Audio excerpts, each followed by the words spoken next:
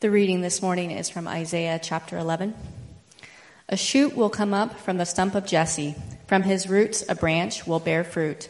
The Spirit of the Lord will rest on him, the Spirit of wisdom and of understanding, the Spirit of counsel and of might, the Spirit of the knowledge and the fear of the Lord. And he will delight in the fear of the Lord.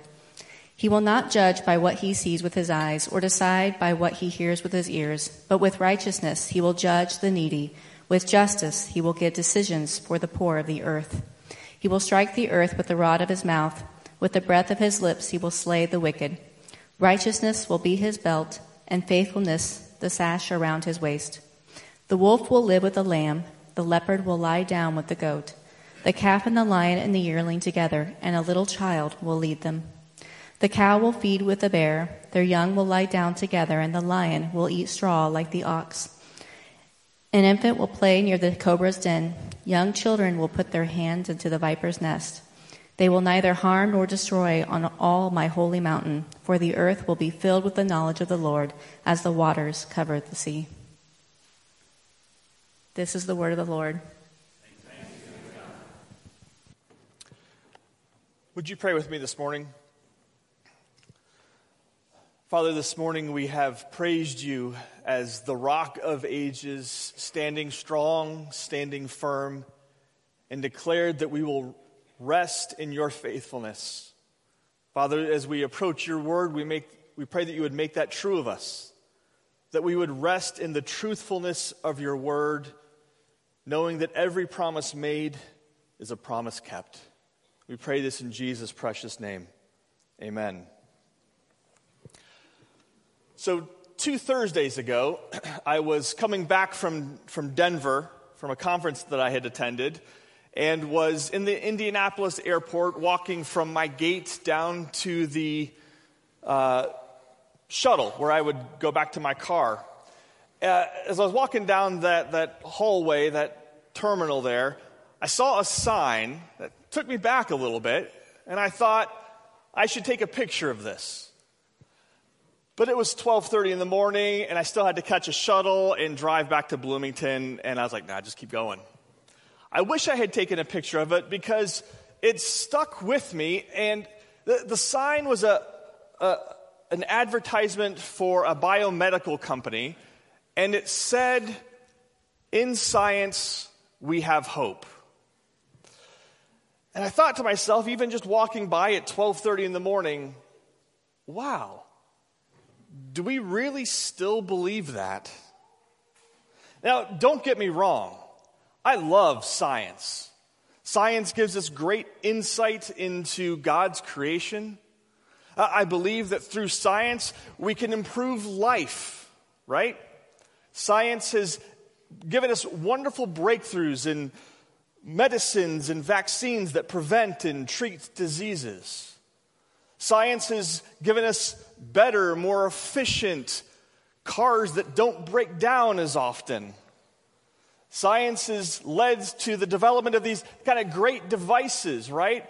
Which I can use to keep track and keep tabs on my family, though they're hundreds of miles away.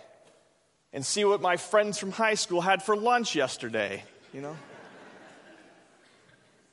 But that same technology that lets me call my mom and keep tabs on my high school friends is also used to spread lies and hate and divisiveness. The same technology that leads to better cars, the same scientific innovations that leads to more fuel-efficient vehicles also is used to create more powerful weapons of warfare. And scientific breakthroughs in the medical community often are used towards unethical ends. Now, this sermon, I promise you, is not a downer. I've had that the last couple times. Disease and death were my last 2 topics. This is hope, okay? But our hope isn't in science. Our hope isn't in politics or the passing of new legislation. Our hope isn't in psychiatry.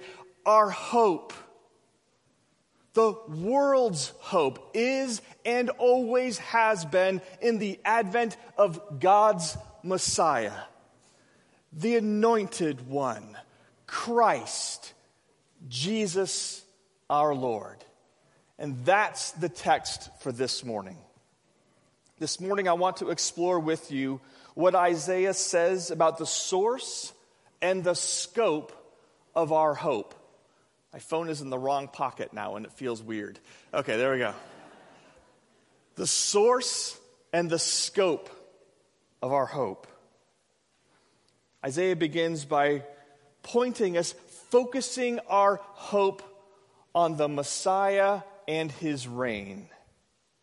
Let me read the verses again that started this passage because it was the very beginning of the service. You may have forgotten them. Isaiah says, "A shoot will come up from the stump of Jesse.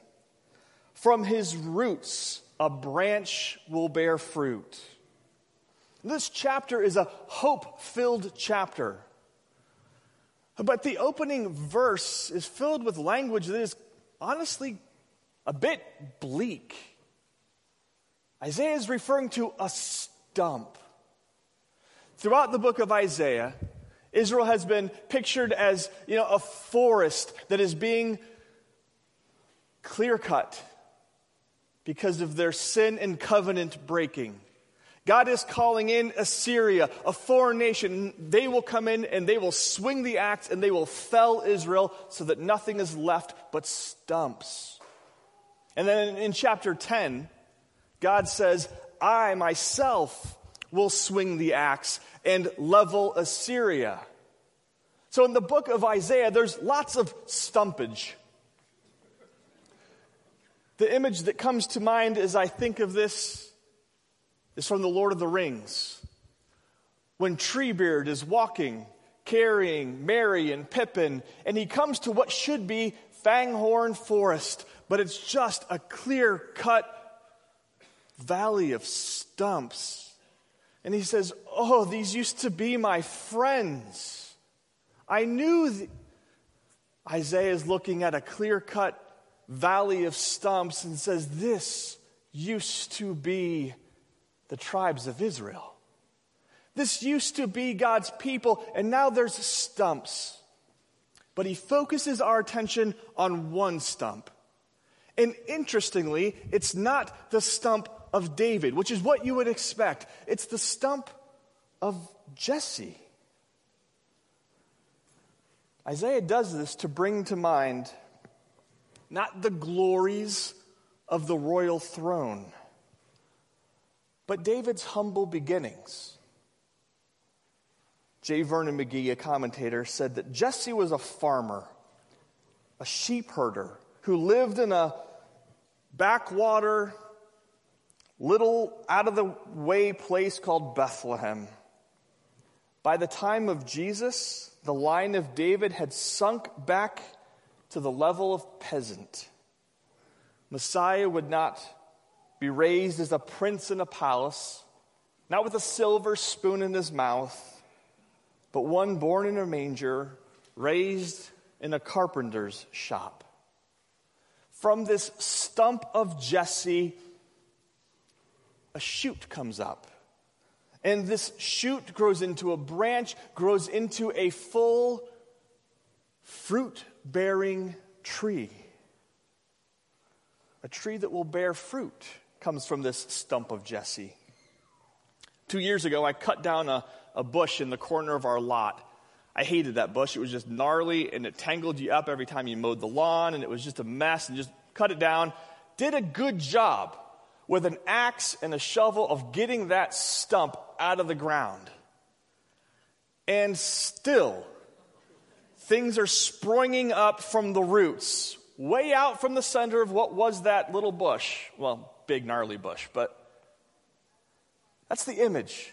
This springer, this sprout comes up from what is left, the root, the stump, but it grows to a full fruit-bearing tree.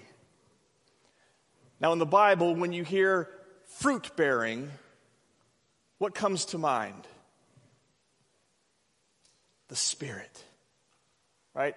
especially if you've been in the ladies' ACG, the fruit of the Spirit. And Isaiah transitions just seamlessly from talking about this fruit-bearing tree to the Spirit.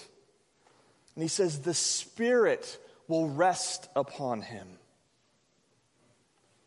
Now that in and of itself is not overly revolutionary. Throughout the Old Testament, we see the Spirit coming to rest on people like Moses and Joshua, men who were tasked with great things for the Lord, and the Spirit comes and empowers them to do them. And the judges, people like Deborah, Gideon, Samson, the Spirit comes upon them and enables them to do their job. And the kings and the prophets are said to have the Spirit bestowed upon them. Even artists are given the Spirit to do their task. But what is unique about how Isaiah portrays this, it's not just the Spirit touching this person, coming upon this root or this shoot from the stump of Jesse to perform a task. The way he portrays this is this Messiah will be filled with the Spirit. Filled with the Spirit. The Spirit of the Lord will rest upon him. The Spirit of wisdom and understanding.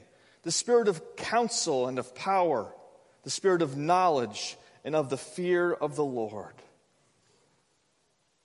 This Messiah will be filled with the Spirit. The gospel writers, they make this connection for us. It wasn't just in this task that Jesus was filled with the Spirit, but his whole life was Spirit-filled. From conception, he was conceived by the power of the Holy Spirit.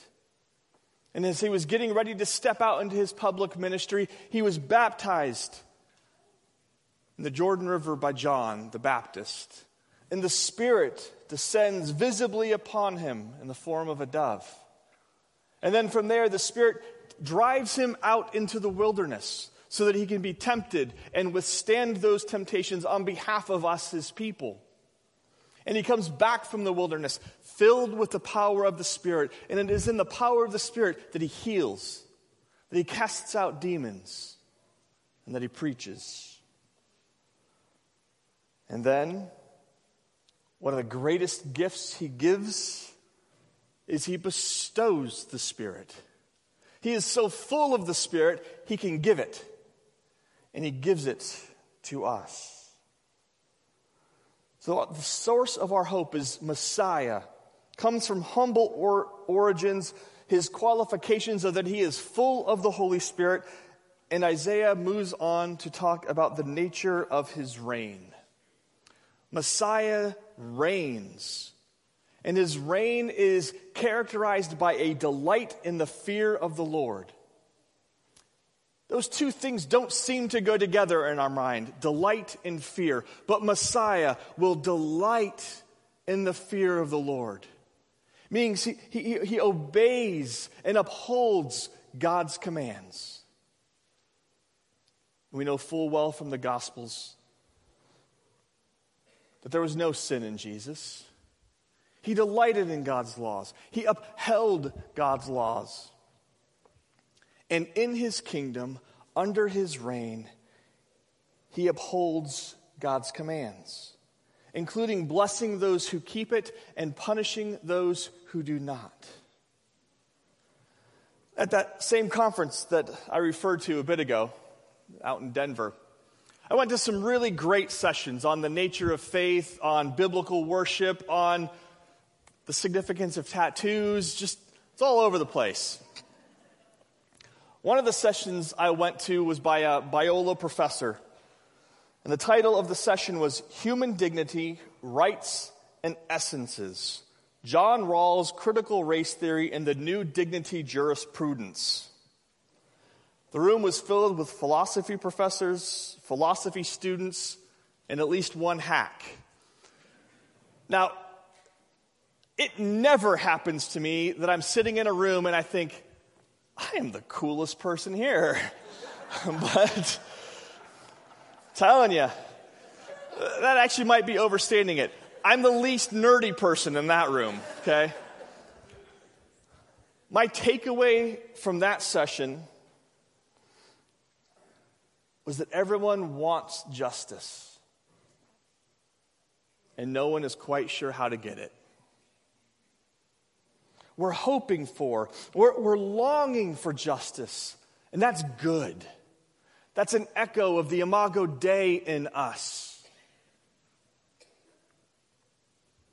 But we are limited by our creatureliness, by our finitude, by our sin, and by systems that are broken. We long for justice. We crave it. We strive for it. And our hope is in Messiah, who will establish his kingdom in perfect justice and righteousness. In the American system of government, we're used to a separation of powers, right? Judicial branch, legislative branch, executive branch. Those distinctions fall apart when you're talking about Jesus. He is both lawgiver, judge, and king, all at once, who delights in God's law. He is not limited by what he sees or hears. Isaiah says he will not judge by what he sees with his eyes or decide by what he hears with his ears, but with righteousness he will judge the needy. With justice he will give decisions for the poor of the earth. He's not limited by what he sees or hears. There's no he said, she said. He sees to the heart, and he judges righteously. Isaiah says righteousness is his belt. The thing that holds it all together is his righteousness. And the poor and the needy are not rolled over by processes favoring those with their hands on the levers of power or with deep pockets. He brings justice. But notice the advent of Jesus, the advent of Messiah, is a double-sided coin. For those who are made righteous, God with us is good news. God with us is the gospel. But God with us is terrifying news for the unrepentant sinner. Isaiah says he will strike the earth with the rod of his mouth. With the breath of his lips, he will slay the wicked. Brings to mind Revelation 19, where the rider on the white horse, with the word of God, the sword that is coming from his mouth, lays waste to his enemies. So our hope with the advent of the Messiah is that good will triumph, and those who do good will flourish, and evil will be destroyed, and those who do evil will perish. As the Messiah establishes his kingdom, he brings back the remnant that has been scattered. Isaiah says, in that day, the root of Jesse will stand as a banner for the peoples. The nations will rally to him, and his place of rest will be glorious. In that day, the Lord will reach out his hand a second time to reclaim the remnant that is left of his people. He brings his people back. He stands as a banner saying, come back, come back. It's interesting in Isaiah chapter 5, God says he's waving the banner and he's calling Assyria, come and wage war on Israel. Come and lay waste to them. Be instruments of my judgment. But now it is calling his people back. Let my people return. John Calvin, commenting on this passage, said, we see therefore that to the wretched and almost ruined Jews, consolation was held out in Messiah alone, and that their hope was held in suspense until he appeared. You know, that is similar to the church. In most places and in most times, stretch that. in all places and all times. You could go back to Calvin's quote and replace the word Jews with the word church. To the wretched and almost ruined church, consolation is held out in Messiah alone. In times of peace and prosperity and security, it's easy to get distracted from that one and only hope that we have, which is Jesus and his return. Our hope is in Messiah. Everything else we hope in is penultimate, provisional, temporary, and fading. The source of our hope is the Messiah of God, Jesus our Lord. But what about the scope of the hope? How far does this hope reach? Well, to quote Isaac Watts in maybe the best Christmas carol, it reaches as far as the curse is found. The scope is cosmic.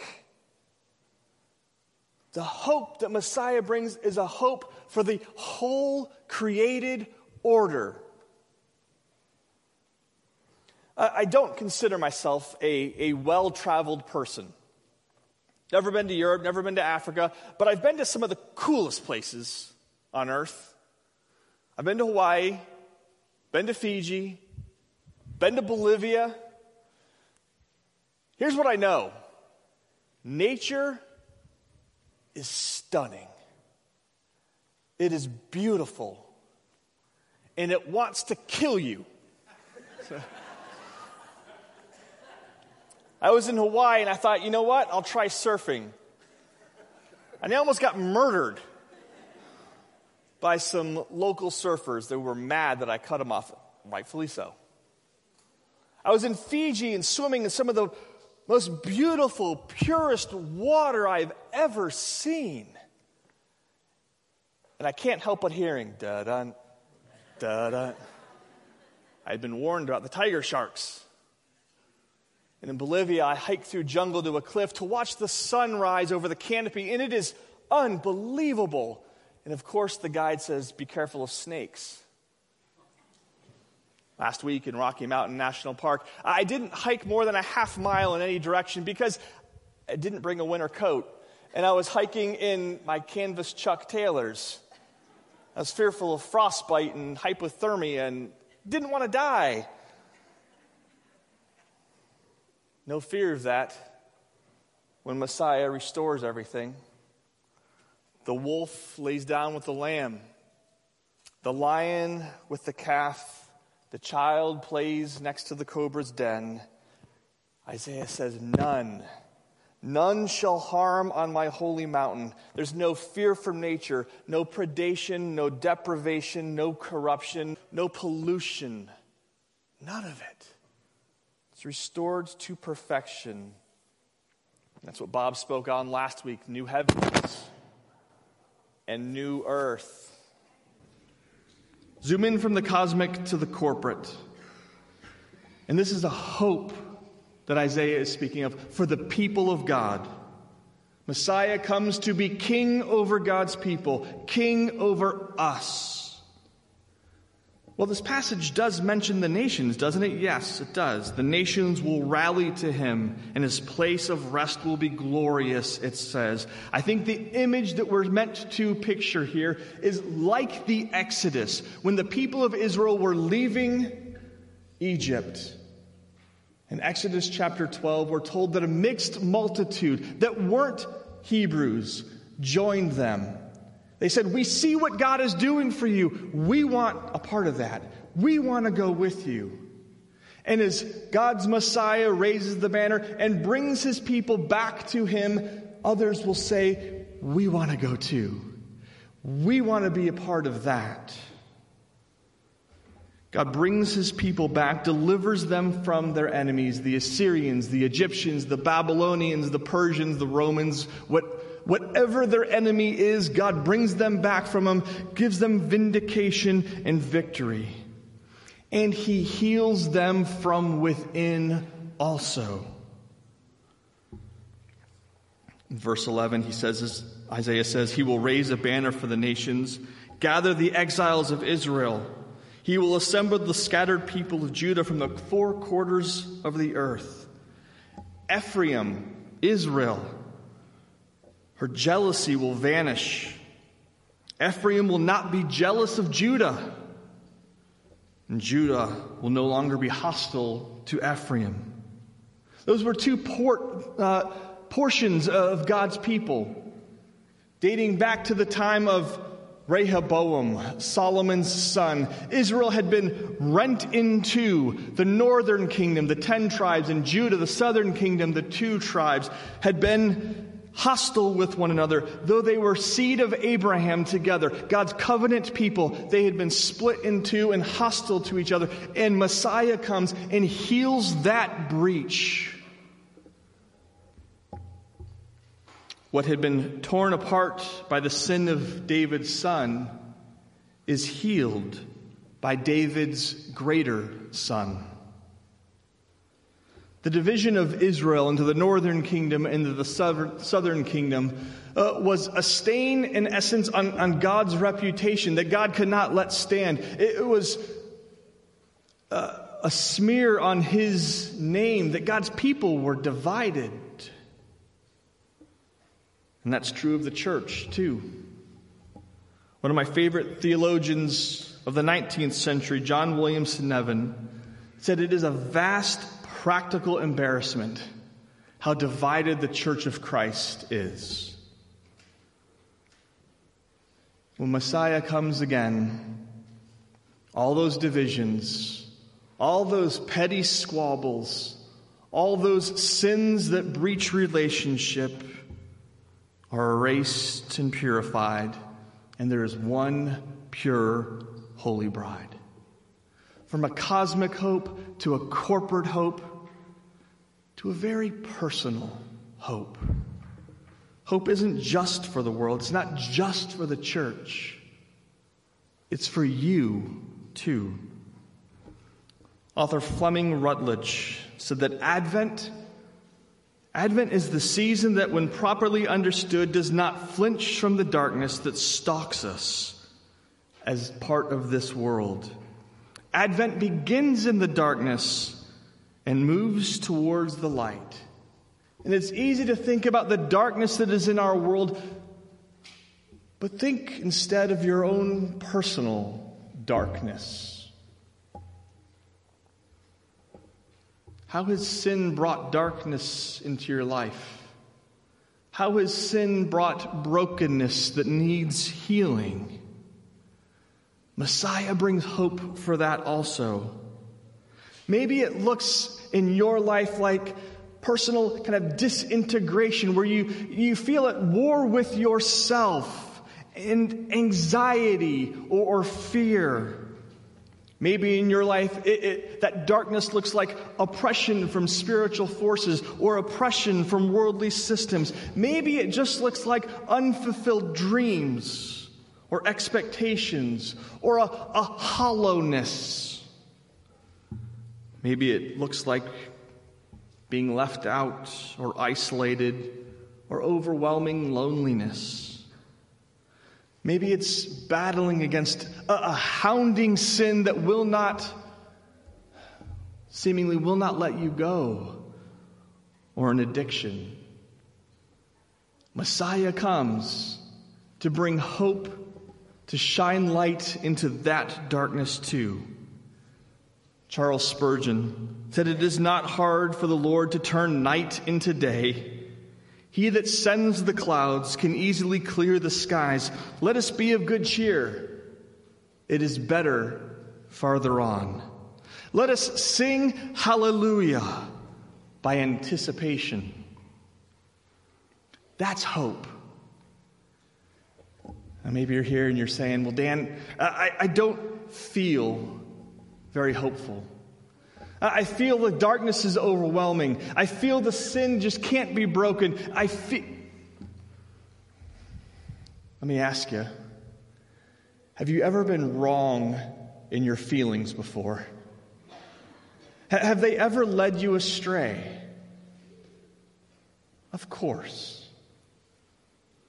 Second question, Has God ever been wrong? Has God ever lied? Has God ever reneged on a promise? No, of course not. Then rest on what has never failed, what has never erred, God, His Word, and His promises. He gives hope. Messiah will come. Advent reminds me a little bit of telling my kids we're going to Disney World. There's that initial excitement. We're going to Disney World. You go and you look up all the rides and you figure out what you want to do, and then you realize, oh, it's 6 months away. You wait.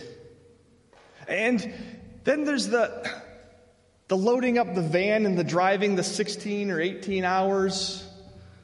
And there's hope, but it's a muted hope.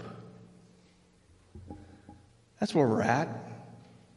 We know where we're going, but we're in the midst of a long journey. If I'm honest right now, it's feeling like we've going through the traffic of Atlanta and all the road rage that goes with it. But we're getting closer. I know that we are nearer now than when we first believed. Nearer to the dawning of that, the culmination of that God-promised hope. And we can live in light of that. Would you pray with me? Father, we are so grateful for your word. We're grateful that in the midst of this darkness that is our world, that is our own hearts at times, light shines. We quite literally can see the light at the end of the tunnel because of your word and your promises. We pray that your Spirit would impress those on our hearts, not just our minds, on our hearts, and help us to will to live in light of those promises, in light of that hope. In Jesus' precious name, amen.